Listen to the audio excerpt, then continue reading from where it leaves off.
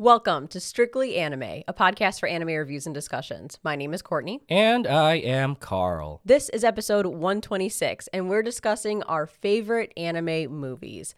There will probably be some semi-light, semi-medium spoilers to this episode, but we're going to try not to spoil any major plot points or give away any endings to these movies. So you've been warned. All right, elephant in the room. Let's just talk about it. Carl and I are both sick. Yeah, I don't know what happened. It just happened to both get sick at the same time. Well, yeah, I think there's something going around in this area because many of my friends are also sick. So it's probably just that time of year. It's probably just a wave of something going through the Chicago area. And yeah, we both sound nasally, so we apologize for that. But yeah, we're both sick. The only person in our household, the only one in our household not sick is our dog Rigby. So it's the two of us suffering here. Although I do feel a lot better now. I have this really nasally voice. So bear with us, guys. We apologize for the way we sound, but it'll still be a really good discussion. We have a couple of updates. One is an anime update, and the other, I guess, is also technically an anime update, but it's more around our schedule. So let's start with that one first. It's all about Attack on Titan. In a very awkward way, we're going to have to change what we announced in the last, 2 episodes of Strictly Anime? Yeah, and just forgive us, guys, because this is news that is, up to the minute. And, of course, no one really knew what was happening with the final season, part 3, final part. This is the final whatever part. It's called now. But, yeah, all we knew at the time was that it was supposed to come out in 2023, so this year.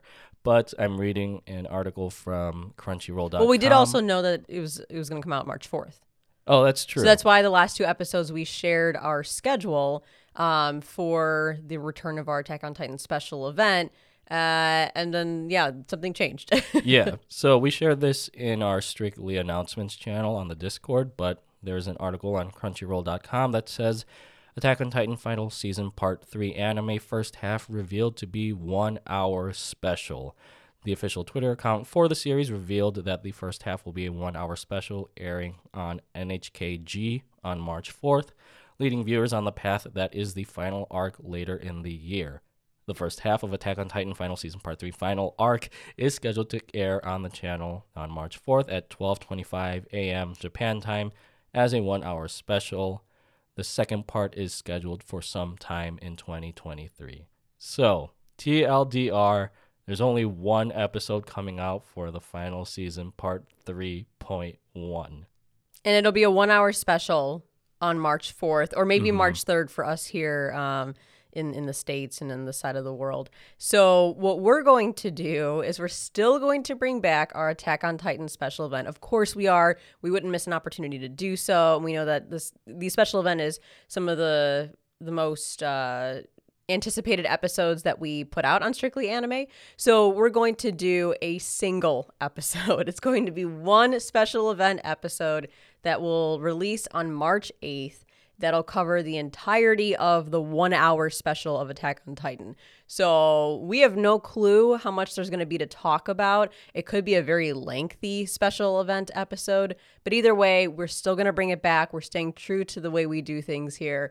And yeah, look forward to that episode on March 8th. We'll just dive deep into everything that happens in this 1 hour special, which is essentially 3 to 4 anime episodes if you think about not having OPs and EDs, and then the actual episodes being 20 minutes each.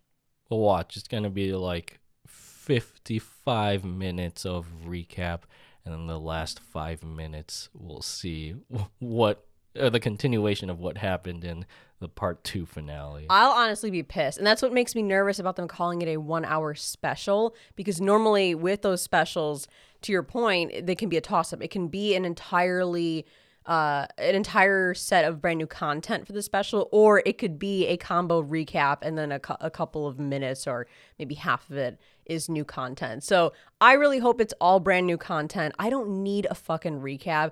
We live in the age of streaming. If I needed a recap, I would just go rewatch the final season, which is what we've been doing with our Attack on Titan retrospective episodes, rewatching seasons 1 through 3. So please just give us all new content. I almost kind of wish, though, if it is all new content, that they would just break it up into 3 or 4 episodes. So even if it's not a full core, I would rather just watch it weekly and then see it 4 weeks in a row, 3 weeks in a row, whatever it is. Although there has been a little bit of discussion in our Attack on Titan channel on the Discord, and I've talked to some friends who have read the manga, just trying to see, like, was it even possible for them to handle the final arc of the story in these split up episodes, or if 1 hour does it justice. And I think some of our friends and some of the users were saying that with all the stuff that happens in this next arc or this final arc, it would be kind of difficult to split them up into individual episodes, just because it would be hard to find a start or end point. So like from a pacing perspective? Right. Okay. And I guess it kind of fulfills the rumor about the final part turning into a movie. Oh, because, boy. yeah, if the first half is going to be 1 hour, then you could predict that or presume that the second half might also take up an hour. So I guess, yeah, Final Season Part 3 could technically be a 2-hour movie for most. Yeah, I know. I feel like that's slightly more likely given the way the rest of this is being handled. I know some people are like pissed at MAPPA about this. Like everyone just feels like they're being blue-balled. Everyone's like, what the fuck is going on?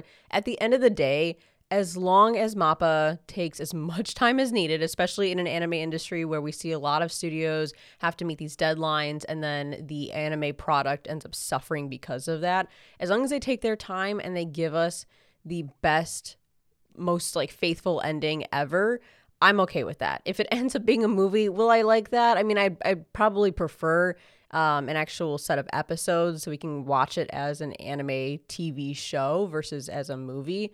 But I'll take whatever, as long as it's good, as long as it's an amazing ending, the animation is solid, the production quality is solid, the storytelling, the pacing, like as long as everything hits the mark, that's all I could really ask for at this point. I'm just happy that we're seeing this and witnessing this on TV rather than them turning the final part into a movie where we'd have to pay cash and see it in a theater, which I know and then we have to wait like 6 months to see it right. here in the States. Yeah, and I know that's probably a great experience, but again, Attack on Titan, this anime lives on as a television series, so I think it should end properly as a television series, even if it ends up just being these 2 1-hour specials that I'm predicting with the second half. Like that's what it's going to be. And I know I'm about to tap into like a whole other discussion that we could have on another day, but there's something really special, especially to the anime community, about watching a show weekly, especially a show like this. There's a sense of community that comes along with that. The discourse that follows every single episode, every single week. People, talking about what the fuck just happened, theorizing what's going to happen next, and just like coming together and like being so hype every week about that 20-minute segment of content. It's really special. And I know we've talked about this before. It was a bit of a bummer with JoJo's Bizarre Adventure Part 6 Stone Ocean, where Netflix did batch releases and you lost that sense of community because the hype died down so quickly when you didn't have weekly discussions happening about an anime. I think that shows that there's something with the anime community where we are really brought together when a show is released in TV format in weekly episodes. Mm-hmm. So even though that seems maybe very traditional, very old school, maybe it's not super innovative, it does resonate very well with anime fans. So that's why I personally would hope that they would stick to an actual like TV set of episodes versus another special or a movie. But again, whatever we get, as long as it's fucking amazing, that's all I could ask for at this point. So yeah, make sure to join us on March 8th once we see the first half of the final season, Part 3, and give our thoughts and our review on that episode, that special 1-hour episode. It's going to be a good time. I'm looking forward to it. It still just baffles me that this entire, I guess, season 4 has been split across 3 years and is still being called the final season. But Attack on Titan content, I'm always here for it. Now on to the other anime update. I promised you guys that I would rewatch Wolf's Rain.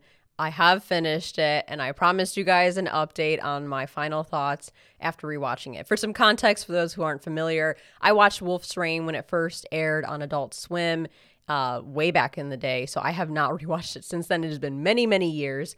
However, I ended up rating it a 4 out of 10 on Mal because I was so disappointed with the way the ending turned out. And then during our Roast of Strictly Anime episode, a lot of our listeners saw that rating and they were like, what the fuck? What is wrong with you? It is not that bad. And they implored me to give it another shot. So I did. And so now that I finished it, and that includes the 26 main episodes plus the 4 OVAs, I feel like a flood of nostalgia came back for sure. But I feel like maybe my rating wasn't like super accurate. Giving it a 4 out of 10. So basically part of the reason I remember disliking the ending of the anime is because it has 4 recap episodes in a row in the latter half. And maybe that's what started my strong dislike for recap episodes. I mean, that is absolutely absurd. I don't know the story behind it. My guess is that there were probably some production issues because then they came out with the 4 OVAs that completed the story. And I'm guessing, they ran out of runtime on the main anime and then finished it through the 4 OVAs. So had they not had those 4 recap episodes, they probably would have had a clean 25, 26 episodes. But I was like, oh my God, I totally forgot about that. And that irked me for sure. It was a lot of fun rewatching it. I miss that clean, mature animation, like character style from the late 90s, early 2000s. Thinking about like Bebop, for example, like it's such an aesthetic art style. And Wolf's Rain definitely has that.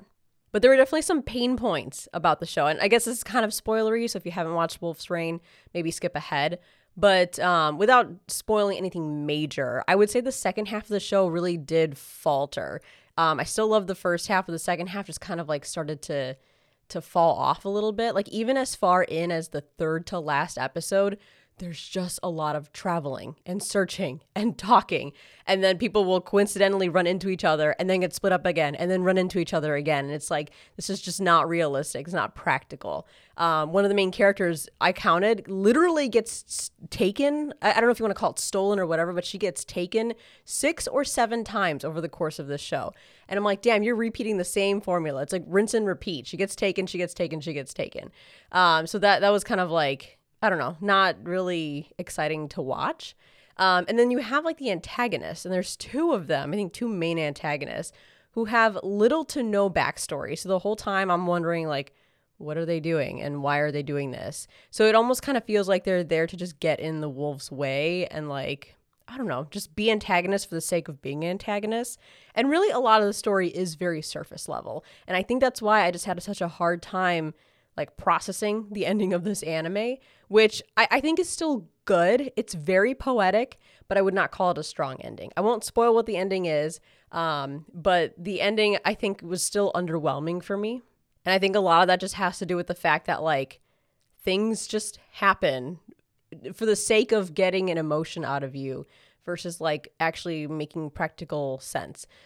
People come back and I'm like, how the fuck did that happen? I'm trying not to spoil anything, but trying to give some context to my reasoning here. I think people enjoyed that ending because back then poetic endings were very big in anime. But watching it with today's context, I'm kind of like, I enjoy the ending, but I kind of wish there was something more, just a little something more, because the ending is just like them traveling and then a bunch of stuff happens and then like it closes out. It is an open-ended ending, so I guess that's nice because you can kind of interpret it how you will. But I kind of prefer that there was a more structured ending because the rest of the anime leading up to that was so, I don't know, not one note, but again, it's a lot of traveling, it's a lot of talking, it's a lot of searching. So overall, I would say if I were to rescore Wolf's Rain, I would probably give it a 6.5 out of 10. So 2.5 points higher. Yeah, like it's good. I appreciate it. I had great nostalgia rewatching it. I didn't regret rewatching it, so thank you to everyone who encouraged me to do so. It is nice to kind of revisit that part of my early days of anime, but I would say it's not like perfect, and I still still align to some of the qualms I had the first time I watched it. So I think maybe 4 out of 10 was a little egregious. Maybe that was a little too tough for Wolf's Rain. It's definitely not that bad, but I wouldn't call it a solid 7. I would say it'd be like a 6.5. So I guess if you were to look at my MAL score, because it's the main set of episodes and then the 4 OVAs, I gave the main set of episodes a 6 out of 10. I gave the four OVAs a 7 out of 10. So if I were to like average that, I don't know, 6.5 out of 10 for the whole thing. Yeah, I would say about. So there you have it. That's my very light spoilery Wolf's Rain update. Should just do an episode on Wolf's Rain. I feel like you have a lot to say about this. Maybe. Or this rewatch. If enough people want me to go into like a deep dive on my thoughts, then I'd be open to that. We could do that on the Patreon or here on the main show. Let us know if you'd be interested in it. But yeah, I think it was nice to rewatch it. And now I'm kind of on this rewatch kick. I kind of want to pick up some stuff that I haven't seen in a long time that I like remember enjoying, like Chobits. I kind of want to rewatch Chobits. I know I started rewatching GTO, but then I kind of put that on hold. And then I want to watch Cardcaptor Sakura again because that was fun. I don't know. Are there any shows that you remember watching back in the day that you want to rewatch? I know you became an anime fan a little bit later than I did, but any shows that you've been wanting to rewatch? Yeah, I'm actually I was looking at the Wikipedia for Wolf's Rain, just kind of getting a gist of the story, and then I realized that it was written by or created by Keiko Nobumoto. I think she had passed away at the end of 2021, but she was involved in the writing for a lot of shows that we have enjoyed watching. Like I said, Wolf's Rain. She was also part of Cowboy Bebop, Carol and Tuesday. I'm also seeing here that she was involved in Samurai Champloo, which is a show that I absolutely enjoyed. It's one of the first anime that I started watching outside of Bebop and Attack on Titan, and we ended up watching it together.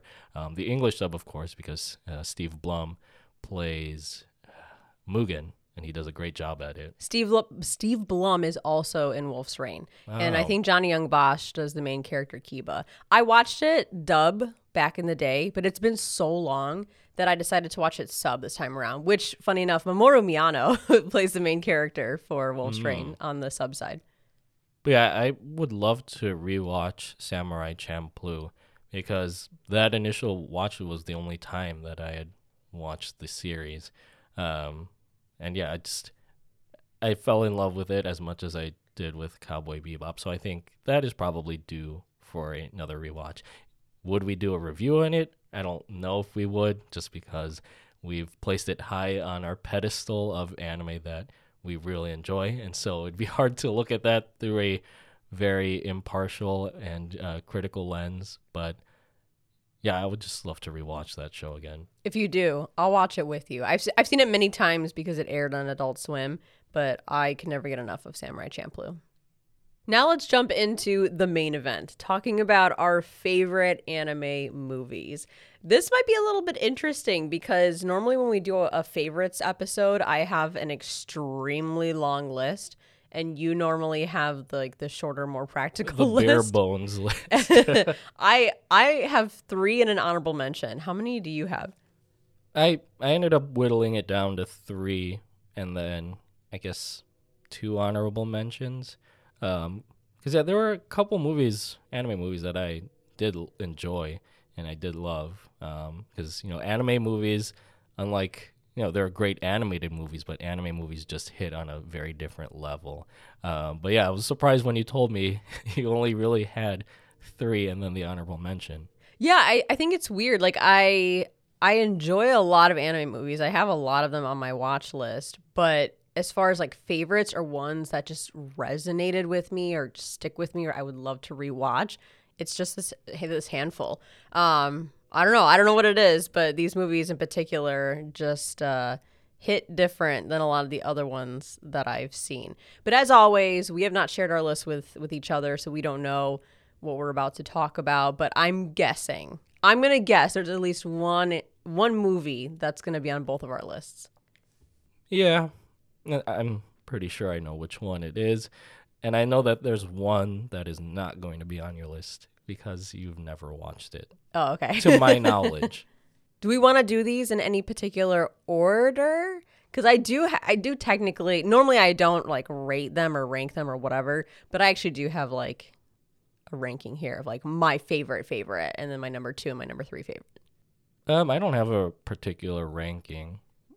So Okay, I'll talk about mine in like, my third favorite, second favorite, first favorite, but on your end it is what it is. So with that said, do you want to go first or do you want me to go first? you can go first. Okay. I'm curious. A little bit of a caveat here. When we talk anime movies, we're literally talking any movie. It doesn't have to be kind of a standalone film. It can be a movie that is tied to a main TV series.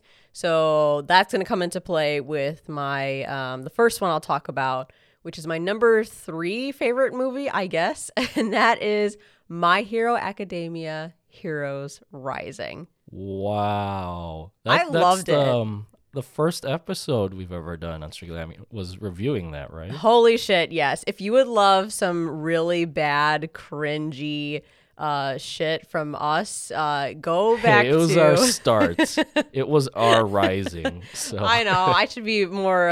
Strictly rising. more understanding because, yeah, that was our early days when we were a little more amateur in our podcasting journey, kind of testing the waters. But yes, episode 1 of Strictly Anime is our in-depth review of My Hero Academia Heroes Rising, because we launched our podcast right around the time that this movie came out. So we figured it'd be a great way to kick things off.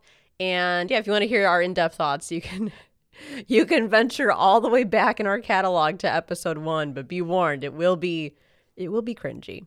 So why a My Hero movie? Why would I put that on my list? I mean, I've seen like Inuyasha movies. I've seen a fucking like, okay, now I can't think of any. Now that I'm saying that, I can't think of any, but I have a slew. There's Bebop. There's knocking on heaven's door. Yeah, Bebop movie, Trigun movie, Gintama movies. Like, I've seen a bunch of them. Why did My Hero Heroes Rising, which is the second My Hero movie, end up on my list?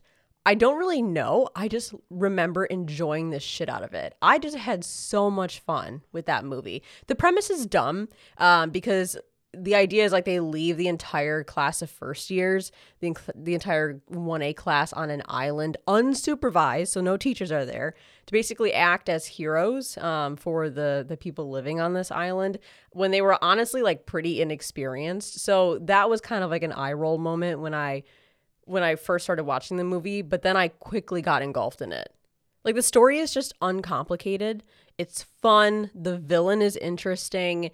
And I think what really sold it for me is that the movie focuses heavily on Midoriya and Bakugo, and it offered really important moments for Bakugo and Midoriya with their odd friendship. Like, at that point in the story, it was kind of hard to even call it a friendship, but in their long-standing relationship, I guess you could say. So I really enjoyed that stuff because I am intrigued by the character development and the relationship development behind Bakugo and Midoriya. That's one of my favorite parts of My Hero, is watching the two of them, like, I don't know, like actually become friends over time.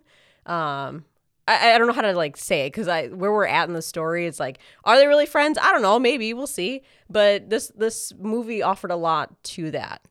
I also thought that the animation was incredible, especially the climactic fight scene. I just remember like the use of colors and like the way they made some of the moves so incredibly intense that you almost couldn't tell what was going on screen. Like, it was meant to show you that like these moves were so powerful, were so big and broad on the scale and the size of like what was happening, that the normal person couldn't like actually process what was happening, and that's how much power was behind them. Like, all that was really, really cool. I don't know if you remember that, like when they're fighting on the mountain and it's just like insane animation, like just crazy colors everywhere. I thought it was so fun to watch. I remember, yeah, that movie, when the battle sequences started, it was just one thing after another, just in your face. Like, I barely could have time to catch my breath just because how insane those sequences were. And even though the movie focused heavily on Bakugo and Midoriya, I felt like everyone got a chance to shine. I feel like there are other movies in My Hero where they put some of the Class 1 members to the side. I think the first one about Midoriya and All Might on that island. They're always on an island. Yeah. I think that one was more focused on All Might's backstory. Yeah. So you really didn't get much from like a lot of the more minor supporting characters in Class 1A. I thought Heroes Rising did a great job of giving everyone a purpose, everyone a chance to shine, and everyone a moment to like showcase their skills, but also have like, their limitations because they're fucking first year students who haven't even made it halfway through their first year of high school. So that was really nice to see. And I feel like they've made attempts to do that in the actual main show, especially in like season 5. And a lot of it just fell flat. Season 6 is a different story. But I think that the way they handled almost everything in Heroes Rising was really well done. It had really good pacing. And the cherry on top, because I'm biased and this movie let Bakugo like really shine and he's my favorite character. I thought he had so much amazing character development, especially as a tsundere. You have him, acting cold as always, but then he gets introduced to those two siblings, those two kids, and kind of, I don't know, just like softens a little bit as he's trying to help them and sees how excited they are to meet a hero and then they want to become heroes and all of that. And he has this connection with them, even if he pretends like he doesn't because he's a tsundere. Maybe that's why I really connected with this movie, because it gave Bakugo so much amazing screen time. But even despite that, it was nice to see him develop in that way. The only downside of this, which we talk about heavily in our review, and I won't like spoil anything, but technically the movie is not canon. And there's a reason for that at the end, which was kind of like, again, it was the only sticking point for me that I really disliked about this movie. That, and again, the premise of leaving all of your students unsupervised on an island, that was kind of dumb. I don't know, like it was such... What happened at the end, again, I'm not going to spoil it, but what happened at the end was so incredibly important, not only for Midoriya and Bakugo, but for like quirks or a particular quirk in general. And then they were like, but by the way, it's not canon. So that's why I was just like, I love this movie so much. And I wish it was canon. I wish it played more heavily into the main story. I think it would have lent a lot to the story. I think it could have taken the story in an entirely different direction, honestly. But at the end of the day, like, it was still a fun ride. I enjoyed it. I remember like just feeling so satisfied leaving that movie when we watched it in the theaters. And I think that's important, is to walk away feeling like you watched something that was really enjoyable and was well worth the money that you paid. Yeah, I agree. Heroes Rising. I always get the movie titles confused. It was Two Heroes, which was the first one, Heroes Rising, and then World Heroes Mission, which is the most recent My Hero movie to come out. I think Heroes Rising is definitely the strongest out of the 3 movies that have come out from My Hero so far. In a way, like looking back at it, I feel like the stuff that we saw in this movie almost felt like a taste of what we are going to see right now with season 6, especially with the antagonist of Heroes Rising, feels a lot like what we see with Shigaraki right now in season 6. And I think timeline-wise, this movie takes place after the Metal Liberation Army arc, which was right before this arc that season 6 is focusing on. And yeah, I know talking about the climax, we don't want to say too much about it, but I think I was reading that the mangaka Kohei Horikoshi was actually contemplating using the climax of this movie as the ultimate climax in the proper storyline, which just shows you like how immense this moment is in the movie. But yeah, the one elephant in the room is that this cannot break canon of the proper series. And so once we reach the climax and then the movie introduces something where it reminds you like, oh, this is not actually going to have any effect on the character, so that what we see in the proper TV show or the manga doesn't get affected. kind of reminds me that, oh, we're watching a movie that was probably developed as a sort of cash cow just to generate some hype and some revenue for this franchise. Not to say that it's a terrible movie, because as I said before, like, I also enjoyed it, but it kind of just puts a little bit of a damper on the experience when, like, you have to realize that, like, like most of these anime movies that are centered around franchises, like, they're only there just to, again, generate a little bit more money for the franchise. Although it seems like Demon Slayer is trying to break that mold with the Mugen Right. Train arc and all of that, and some other anime trying to do the same. Like the Jujutsu Kaisen Zero movie is technically canon. So yeah, it's a shame, but it doesn't change the fact that I really enjoyed Heroes Rising. That I think it's a great movie. It was really well done, and I encourage any My Hero fan to watch it if you haven't.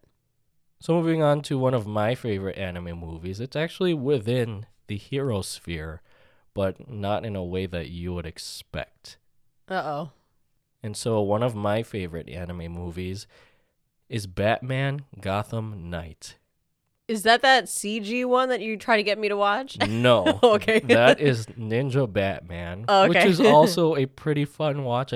I always tell you should watch it just for one particular scene, but I know you have this sort of aversion to CGI, so I don't know if you'll ever go around to watching it. Maybe I'll just show you the scene on YouTube. But anyways, Batman Gotham Knight is completely separate from Ninja Batman. This does count as an anime movie because it is on MAL, and Wikipedia confirms it as a superhero anthology film. Wait, I'm seeing it on MAL as an OVA with 6 episodes? Yes, but it's can string together as a film because there is a running story throughout the animation. But don't all anime have running stories between their episodes? Yes, but these are all like anthology films. I would say, like, if you look at maybe the Animatrix, which was like a precursor to this one, was there a running story through that? No, I think That they was were just like separate. yeah. But that was with Animatrix was a movie, wasn't it? Yeah. Wait, now I'm looking it up. No, it was an OVA 9 episodes. I thought it was a movie. I don't know. Well, I think before these were considered OVA. It's hard. When did OVA become a thing? But I looked at it. I confirmed on Wikipedia that it said it's an anime anthology film. I know it's weird because MAL for Animatrix says it's an OVA 9 episodes, but under background it says the film won a 2003 Annie Award. Okay, that's fine. I was just confused because I looked it up and I was like, wait, it says OVA with 6 episodes. But hey, if it's intended to be a movie but presented in a different way, that's totally fine. Yeah. So that can be a discussion and a debate for another day. But I guess going back to this movie, I don't think I even realized it was an anime movie the first time that I saw it, because Batman Gotham Knight was released in 2008 as a tie-in with Christopher Nolan's Dark Knight trilogy, which is one of my favorite Batman movie series of all time. As I mentioned earlier, it's very similar in concept to the Animatrix, or even in recent memory with Star Wars Visions, where there are 6 segments of this running story that are tackled by 4 anime studios, with the story being based in the Batman mythos. And so you have studios like Studio 4 Degrees Celsius, B-Train, those might not sound familiar, but these two definitely will. Madhouse, the studio behind Trigun, the original Trigun, Death Note, and the remake of Hunter x Hunter, and Production IG, who's involved in Haikyuu, Ghost in the Shell. I think they also did work on Attack on Titan. So the movie itself, or these segments, take place between the events of Batman Begins and The Dark Knight, kind of acting as a sort of transition into what we see in The Dark Knight. And I guess in that way, I don't think this movie was considered canon by Christopher Nolan standards, but you can definitely see where it takes elements from Batman Begins, and that kind of influences the story moving forward. But I think what's great about this movie and these segments is that they just have these really phenomenal action sequences and attention to detail from each studio, even if they are of different visual styles and elements. Because I think the first episode felt sort of Fooly Cooley-esque in its style, but then you have other ones afterward that feel almost as dark or as ambient as Death Note, or just as action oriented as Attack on Titan. And I think this is a sort of grittiness, or on the opposite side of the spectrum, a sort of vibrancy in detail that only anime can achieve. And so besides it being a great film about Batman, I think this movie is a great example of how anime can be used as this really effective medium to tell stories familiar to Western audiences. Case in point with the aforementioned Star Wars Visions. And I think it's also very evident in that each segment has an interesting interpretation of the bat suit, even though there's one suit in particular that just looks so anime that I think in the video game Batman Arkham Knight, it was featured as a bonus suit you could download, and it was called the anime bat suit. And another thing that's just great about this, I think the film is only available right now as an English dub, unless it's floating out there in the seven seas with the Japanese dub. But the English VA for Batman here is, of course, none other than the late and great Kevin Conroy. So really glad that they had him on for this project, because he's the only true voice of Batman, I would say.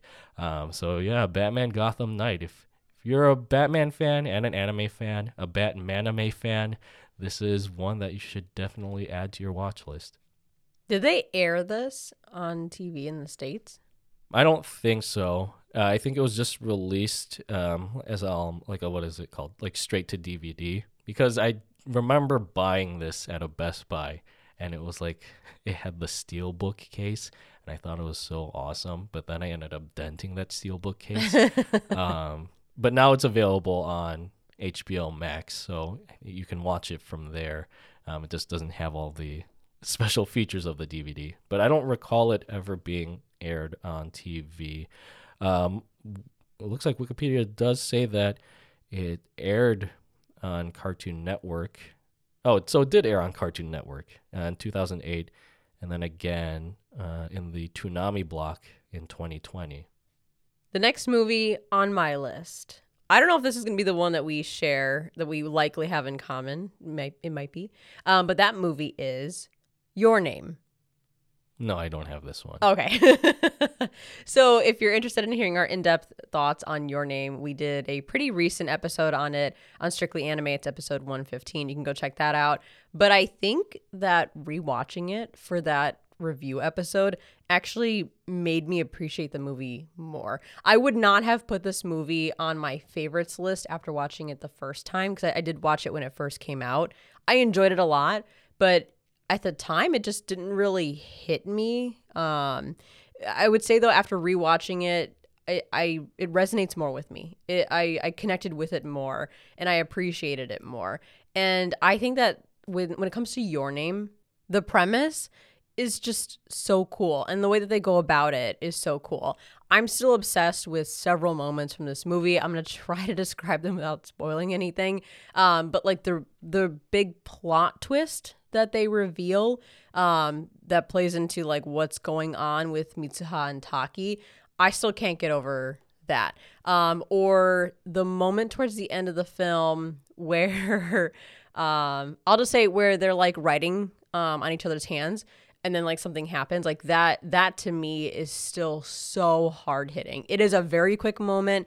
It comes and goes, and it's pretty subdued, but it's just fantastic the way that they did it. The music is beautiful, and I think that for someone like me who's not always super keen on, like, not keen, but super focused on music in TV shows and movies, this is one where the soundtrack stands out to me.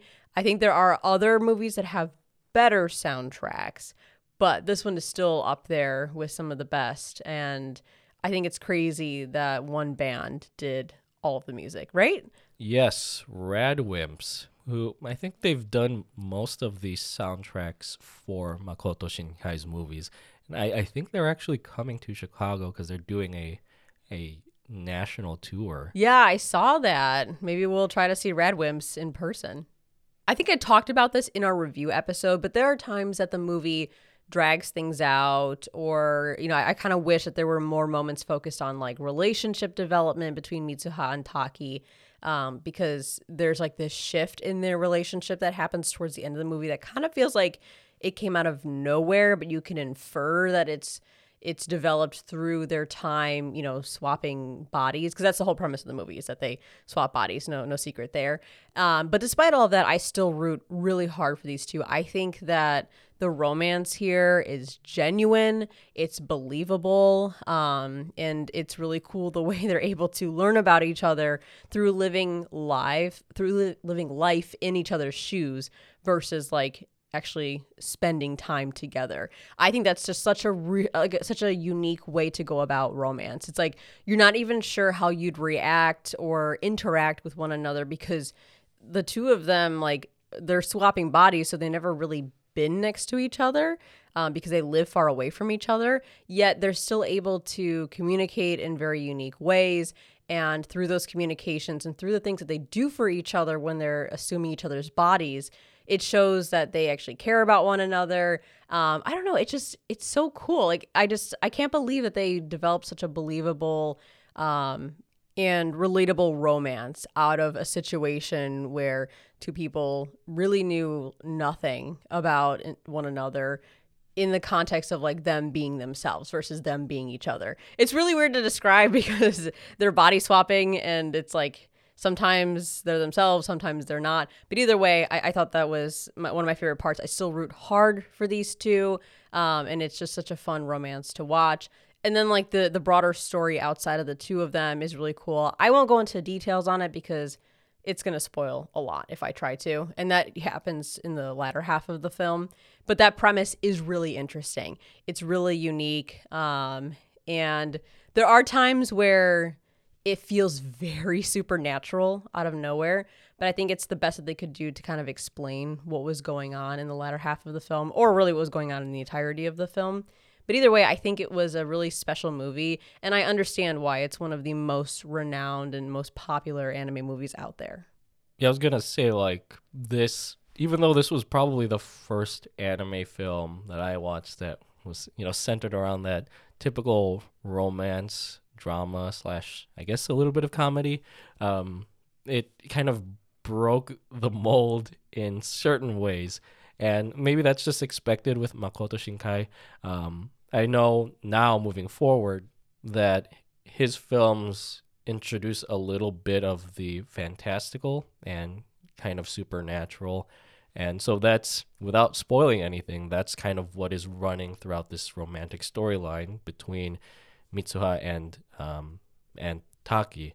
And yeah, I just thought that it was a unique take on a story about romance, which again kind of permeates some of the anime films out there outside of the ones that are just franchise cash cows. And I think another aspect of this that I kind of enjoy is that it made me realize how much of a trope the running after the girl scene is, not just in these anime romance films, but you can also see it in other genres as well, and maybe even in some TV anime. Because, that plays a significant role in this movie, but it's set to, again, a great soundtrack by Radwimps. I think Sparkle was the name of the main song that was featured in Your Name. My second favorite anime movie is one that we reviewed on Strictly Anime episode 62, and that movie is Saint Onisan, or Saint Young Men. Oh, yeah. I forgot we reviewed that. That was good. That was really good. Yeah, and it's one that I had wanted to watch in quite a long time, once I heard about the premise, which is that two of the world's most well-known deities, which are Jesus of Christianity and Buddha of Buddhism, they take a vacation together from their heavenly duties, and they end up living together as roommates in a suburb of Tokyo, of all places. And just from that premise, this movie is a very simple comedy where faith is the theme, but not the issue. Because there's that very time worn and familiar saying that you should never talk about politics and religion. But I think this movie and the writer, who is Hikaru Nakamura, takes that and does it in a way that doesn't feel like too controversial. I love that she shows great knowledge and reverence for both Christianity and Buddhism with this story, with her sort of clever tongue-in-cheek writing. Examples of which are like there's a Yakuza member who kind of misinterprets Jesus' story about his crucifixion, believing that he's a member of a gang. Or there are a lot of instances where Buddha has like a radiant beaming face, and that ends up drawing too much public attention. So I guess story-wise, there isn't like a singular plot that keeps moving forward. I mean, there are some characters in it who are sort of curious about Jesus and Buddha, which is rightfully so because their names are just the Japanese versions of Jesus and Buddha, and them trying to figure out like who they really are, what their purpose is. But other than that, it's these just vignettes that kind of focus on a specific aspect of their daily lives or how that it fits in with maybe ideologies from their respective religions. But from there, there's never like a conflict between the two about whose faith is more dominant, which is what I really enjoy about this movie. It's that Jesus and Buddha, they kind of live in harmony, and they're just very respectful of each other's ideologies and their spaces, which I think is just a lesson that many of us in the real world could probably take to heart. There might be some subtle commentary in how turning towards faith can play a key aspect in one's life, but all in all, I just found this to be a purely enjoyable comedy, regardless of what you believe. Although myself being of Christian or being of a Catholic faith, I particularly enjoyed it for its references, and again for this sort of subtle way that it presents faith as something that shouldn't keep people apart, but rather keep people together. Bring people together. Yeah. No, I agree. This was such a fun movie. While it doesn't land on my list of like favorites, I loved this movie. I would easily rewatch it. I just think the humor hits over and over again. It never gets stale, never gets repetitive. And even though I don't know a ton about, Christianity and about Buddhism, I could still pick up and respect the amount of thought that went into each of the jokes, each of the T-shirts that they wear. Because even the T-shirts that they wear have like sayings or like little puns or something related to their religions. Even some of the smallest interactions between Buddha and Jesus and like minor characters, they show that there's something underlying in every interaction that has to do with their respective religion. And it's also nice to see how well versed Buddha is in Christianity and how well versed Jesus is in Buddhism. Like they know each other and their religions so well that they're even able to comment on one another in like a positive way or help each other in some way. So yeah, it was just like a fun ride the entire time. You almost like you get a little nervous going into a movie like that because of the premise and because of everything that it's going to tackle and because of the main characters. But I walked away like totally loving it, not feeling any sort of way one way or the other about anything, and just genuinely enjoying every moment of that story and of all the comedy. Plus, I think you have to remember, like, I'm pretty sure, like, in the respective faiths, Jesus and Buddha were real people.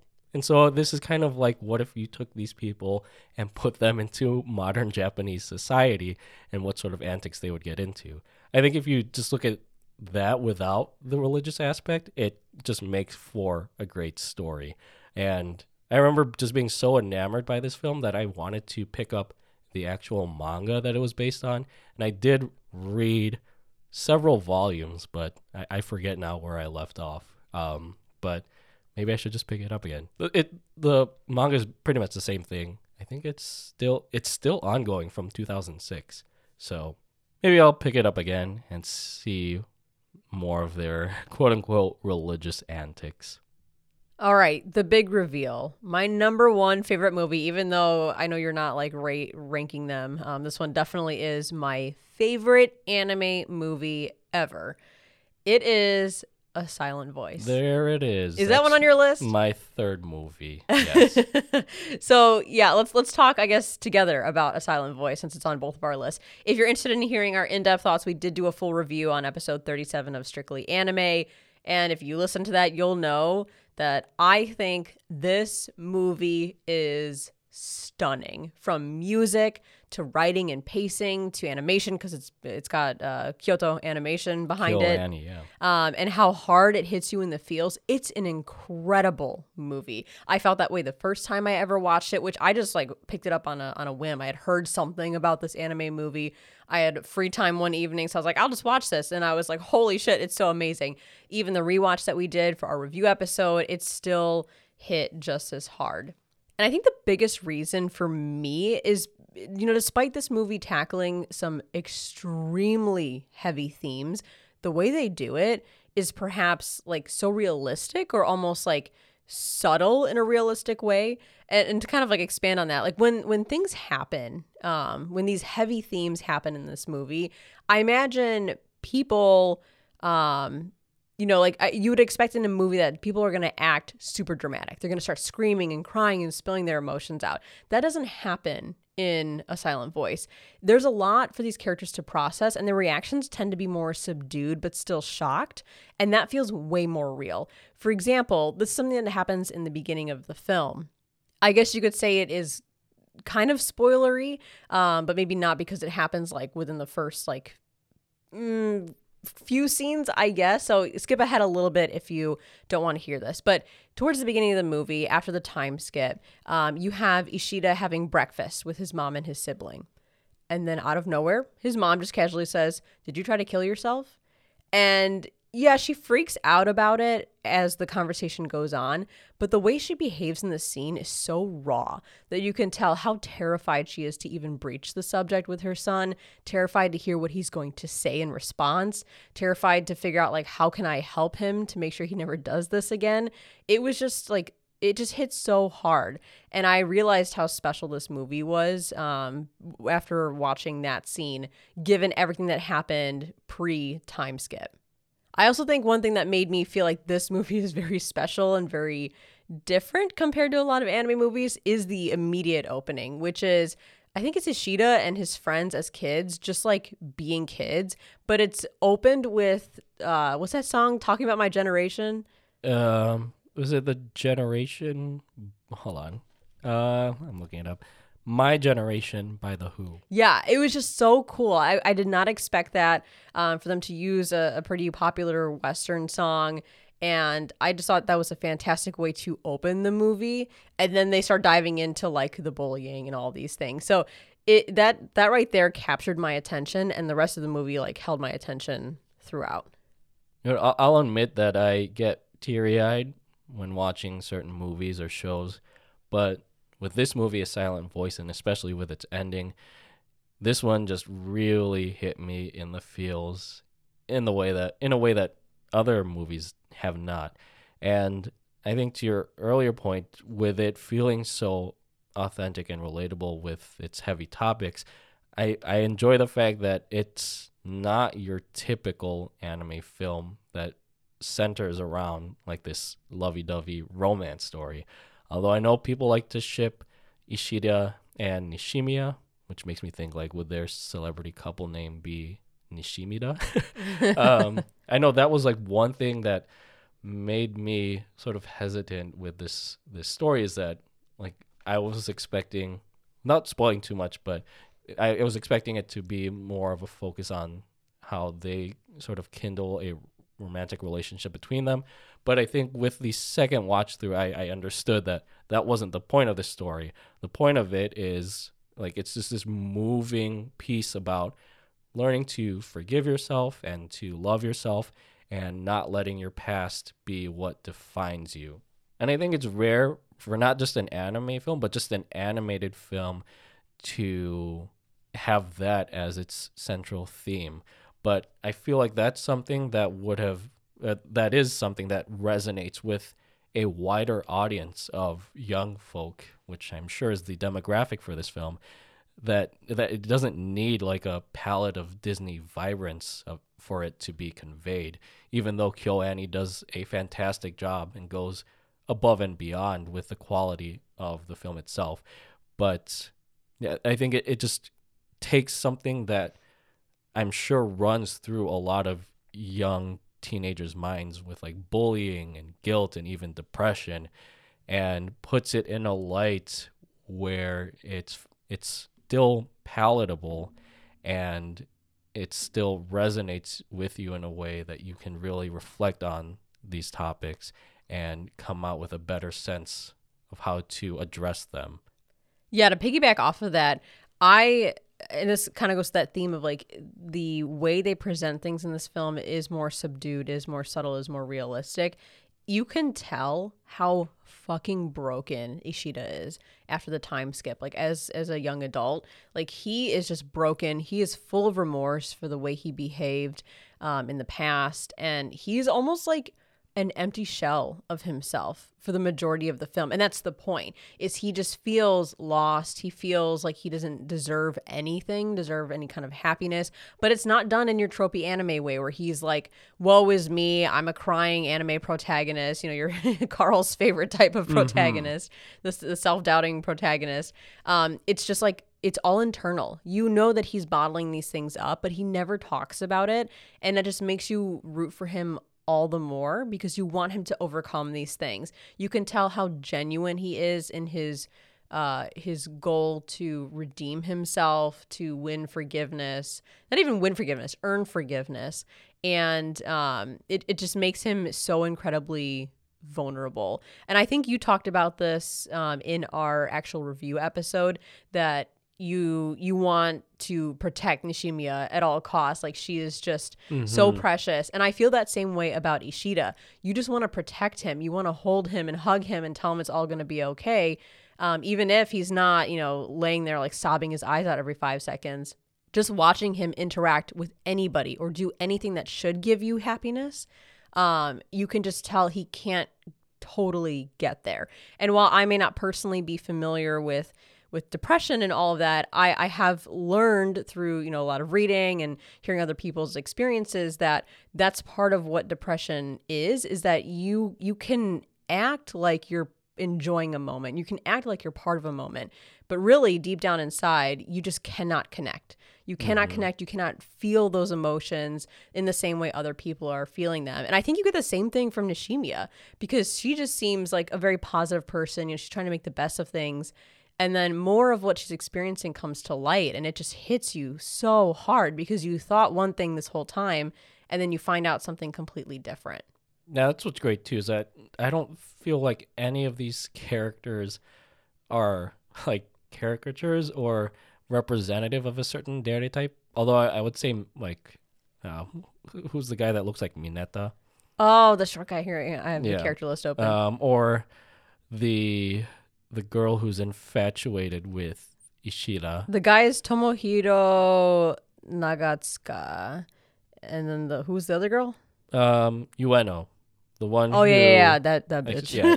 Like, maybe they can fit a certain character type, but I think outside of that, the characters they feel well-rounded and they feel realistic, because even though I said, like, Nishimiya, she must be protected at all costs, she too has her vulnerabilities, and it's not just like this perfect character. Much as, like, with Ishida, we follow his journey in learning how to better himself. And I think that's what I appreciate too. Like, it goes back to how relatable and how relevant this movie seems in comparison to other anime films, or again, other animated films, where it's not just like a story that tugs at the heartstrings or just makes you like laugh your ass off. It's a story about life and everything that comes with it. I have to say, though, I am one of those people who ship the fucking shit out of Nishimiya and Ishida. And as much as I love Tsundere, watching Ishida grow out of his bully phase and almost become, again, like the broken person, realizing what he did to her back when they were kids, that was really powerful and tragic at the same time. And again, he kind of experiences like this sort of redemption arc of sorts when his estranged relationship with her blossoms into one where they get to understand each other and become close and whatnot. And I know there's that trope too in anime where like, you know, someone falls for like their bully or whatever, and it almost feels like morally conflicting. I don't get that in this movie because I don't feel like Nishimiya is falling for her bully in some twisted way. I feel like she's falling for him when she realizes that he's changed for the better and genuinely wants to be a better person. You can tell how badly he wants to become a better person and never be like how he was when he was a kid. And it's so great, but also so heartbreaking to watch at the same time. You get such a mixed bag of emotions with every scene that comes through in A Silent Voice. That's another great thing about this movie is the concept of growth, because I'm sure everyone right now is a very different person from what they were 10 or 20 years ago. And I think this movie handles that in a very raw way too. And yeah, I never got the vibes that, I don't know if you could consider it Stockholm Syndrome in a way, where Nishimiya is falling for her former aggressor. But that's just another part of life too, like realizing that we've made mistakes in the past and we want to make up for it in the future. I think that was a beautiful message that this film conveys. Yeah, so all in all, A Silent Voice to me tops all anime movies. I think it's just fantastic in so many different ways, and I already can't wait to rewatch it. That's the biggest tell for me. I'm actually not a person who seeks out rewatching opportunities. I don't ever replay video games unless it's something from the Zelda franchise. So for me to actually want to and feel compelled to rewatch a movie and get excited about that idea is a big sign that this movie means a lot. It's aggravating that in the year that it would have been worthy of Oscar contention, I think the internet has exploited this, that it lost out to Boss Baby. Oh my God, that still makes me so upset. Mm-hmm. Like, I've never watched Boss Baby, but I'm sure the story of A Silent Voice would grip audiences more than about a baby that's voiced by Alec Baldwin. Yeah, I'll never understand what the fuck happened there. Maybe I need to watch Boss Baby to fully appreciate this award-winning movie. But I don't know. I'm skeptical. Because I'm looking at the year when A Silent Voice would have been in contention for the Oscars. It would have gone up against Coco, The Breadwinner, Ferdinand. Coco, that would have been a tough Loving one, Visman. though. Yeah, Coco, I think, that would be a good head-to-head between A Silent Voice and Coco. But yeah, then I see The Boss Baby and it's like, what the fuck is that? Let's jump into a few honorable mentions. I only have one, but you mentioned that you have two. These are movies that we really appreciated in some way. They just maybe don't quite hit the mark to land on our favorites list, but are still worth talking about. So for me, my honorable mention is the Konosuba movie, Legend of Crimson, which is like totally out there for me because I really enjoyed Konosuba, but I wouldn't call it one of my favorite anime. I think it's a great comedy and I can't wait to see more of it. But it's also like, you know, I watched it and then I moved on with my life. But something about the Konosuba movie was fucking amazing. I found the show to be hilarious, but this movie took that comedy to the next level. I thought every joke hit. I thought the overall story was interesting, but then also had the comedy elements in addition to that. So it wasn't like it was just purely riding on the comedic elements. It actually had an interesting story that this group had, you know, that Cosmos group had to go through. And I love Megumin. And I ship the shit out of Megumin and Kazuma. So really, this movie had everything for me. I thought the animation was fantastic during some of the major fight scenes. I just walked away from this movie feeling like so satisfied after watching it. And I think I watched it at like 3 o'clock in the morning when you were like dead asleep. I kind of remember Because I was on this Konosuba binge because I binge all my anime. And then, of course, I needed to, after watching the main show, I was like, oh, well, now I'm going to watch the movie. And I was like, holy shit, this is so good. Even at 3 o'clock in the morning when I was so tired, I like could not stop watching. I couldn't pause it. I needed to see the whole thing because I think it just came together so well. And the best part is, I think it's canon. I don't want to say that for sure, but I'm like 80 to 90% sure that it's canon because I looked up some stuff afterward, but I didn't want to deep dive because I didn't want to get spoiled for any of like the non-anime content that hasn't been adapted yet. So if that is the case, let's fucking go. That's a huge bonus. You watch this amazing movie where you love everything that happens, especially when it comes to romantic elements, and then you're like, oh, this could be canon. This could be worth my time. My Hero Academia, Heroes Rising. So I wanted to call that movie out because I thought it was so well done. If you love Konosuba and you haven't watched the movie, you probably should because, again, I think it's canon, so you might miss out on some story elements. But also, just in general, it was a really fun watch and absolutely hilarious. Both my honorable mentions are also revolved around certain anime franchises. Although the first one you might find a little bit surprising, but it's kind of in the same vein where it's unlike My Hero, where it actually fits within canon in a unique way. So my first honorable mention is Jujutsu Kaisen 0. Really? Yeah. Really? I went into, because I think a lot of you know that I'm not so hot on Jujutsu Kaisen as a series, but so like when we went to the theater, like a bunch of our friends wanted to go see it, so I tagged along, and I will say my expectations were subverted about this movie. I think I mentioned this in our review. I like the movie a lot more than I like the first season of Jujutsu Kaisen. That's true. You have said that a lot. Yeah. I don't know why. Maybe it's because this movie made me understand the cursed energy power system even more, or that I found Yuta to be a more compelling character than Itadori. But I can't explain it. I just enjoyed this movie so much, and I kind of want to rewatch it now before, heading into, I'm pretty sure Jujutsu Kaisen Season 2 comes out this year at some point. But yeah, the coolest thing about it is that it's an actual prequel to the Jujutsu Kaisen series, because I think the mangaka actually wrote this first.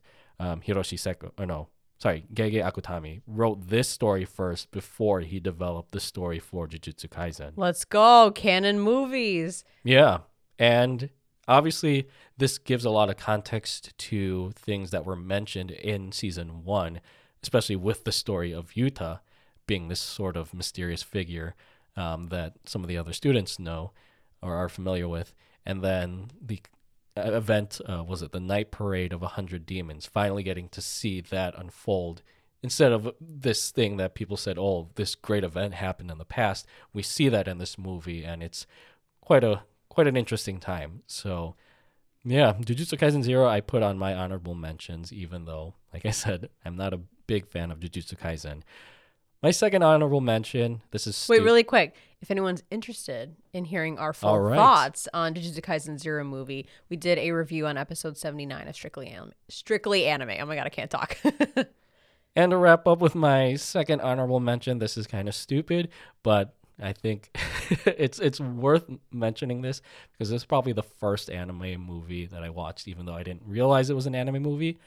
Pokemon, the first movie. Okay, I was actually thinking about putting that as an honorable mention as well. So that would go on my list. Yes, I know that Western movie critics panned the shit out of this film, but it was released at the height of the craze of the pocket monsters, and I know you and I were part of that craze in the late 90s, early 2000s. Hell yeah. And so I vividly and fondly remember watching this movie on VHS. Well, the only thing more powerful than movie critics is nostalgia. So yes. By nostalgia means, I think it's a fantastic movie. I objectively, maybe the story of this movie is stupid because it's about Mewtwo and the Pokemon clones, but then it has a great message at the end where was it? It's not the circumstances of one's birth, but like what you do after that. I think that's what Mewtwo says. But yeah, a lot of great moments that have lived on in like anime meme history with this, especially with, Ash trying to throw hands with Mewtwo and then him turning into stone. And somehow his hat turns around. Yeah. Or then Pikachu crying, the Pokemon tears. I know I'm spoiling the shit out of this movie, but I don't care. It's been out for nearly 30 years. But man, this movie was just a great ride when I first watched it. Fun fact, this is the movie that solidified my mom's hatred of Pikachu. Why? Because she took us, we'd watched Pokemon, when it was on TV growing up, and she was always kind of like lukewarm about Pikachu. But then my parents took us to go see the movie, and she just like fucking hated Pikachu after that. She's like, I can't stand that little thing. I hate it, blah, blah, blah. So we played a prank on her one time where we went to a fabric store, and they had like a giant like blanket sized like Pikachu print. I think it was from like not the movie, but the TV show. So we bought a piece of that fabric and then we hung it up on the living room wall, and it was so high up she couldn't get it down. So then she got really frustrated. She's like, I hate that thing so much. So yeah, anyway, she hates it, but we loved it, and all of the hype that came around with that, the Burger King, was it the kids meal toys? Yeah, the Pokeballs with the gold cards. Yeah, and then the soundtrack with the Vitamin C song that everyone fucking loved. Yeah, and I think my VHS came with a special Mewtwo card, like Pokemon trading card that I've kept to this day. I don't know if it's necessarily rare, but I thought it was cool. So yeah, there's a special place in our hearts for the Pokemon movie if you grew up in our generation, and all of the fun hype that came along with that. Okay, I'm glad that you put it on your list. I was thinking about doing it. I didn't commit to it, and I'm kind of sad I didn't. Oh, and then you can't forget about Pikachu's Vacation, the short that came right before the actual movie. I think it was a thing before Pixar shorts became a thing in Pixar movies. Well, that was where the Pokemon, like, there were subtitles for them, but they like were just saying their names as normal the entire time. No, there were no subtitles. It was just them speaking in their Pokemon noises. Oh, okay. I think you're thinking of the episode of Pokemon where they're maybe on that island. Here it's just them taking a vacation, and then shit happens and they all work together or something. But the point I'm trying to make is that they didn't need Pikachu to speak English. Like in whatever movie came after this, where there was that scene where Pikachu talks to Ash in English for some reason, and everyone just detests that so much. Yeah, no, the story spoke for itself. Oh man, but yeah, this first Pokemon movie was just fantastic. And there you have it, our favorite anime movies. We're going to have to revisit this, I think, at some point, maybe a couple years out when more anime movies come out. I don't know if anything will ever top A Silent Voice for me, but I'm sure there's going to be more movies that come out down the road that could end up on our favorites list, or maybe some of these honorable mentions. So if you're interested in us revisiting this topic in the future, let us know. And thank you, everybody, for tuning in once again. Hope you enjoyed this discussion. We appreciate you guys so, so much. And thanks for bearing with us sounding a little under the weather. Subscribe to Strictly Anime on your favorite podcast service. Join our Discord to chat with us and let us know your favorite anime movies. Follow us on Instagram at The Strictly Series, on Twitter at Strictly Series, and check out our website, thestrictlyseries.com. If you'd like to support the show, then head over to patreon.com/The Strictly Series. And tune into Strictly JoJo, our other podcast dedicated to JoJo's Bizarre Adventure. All links are in the description. Thank you so much for listening. And as always, stay safe, stay healthy, stay weeb.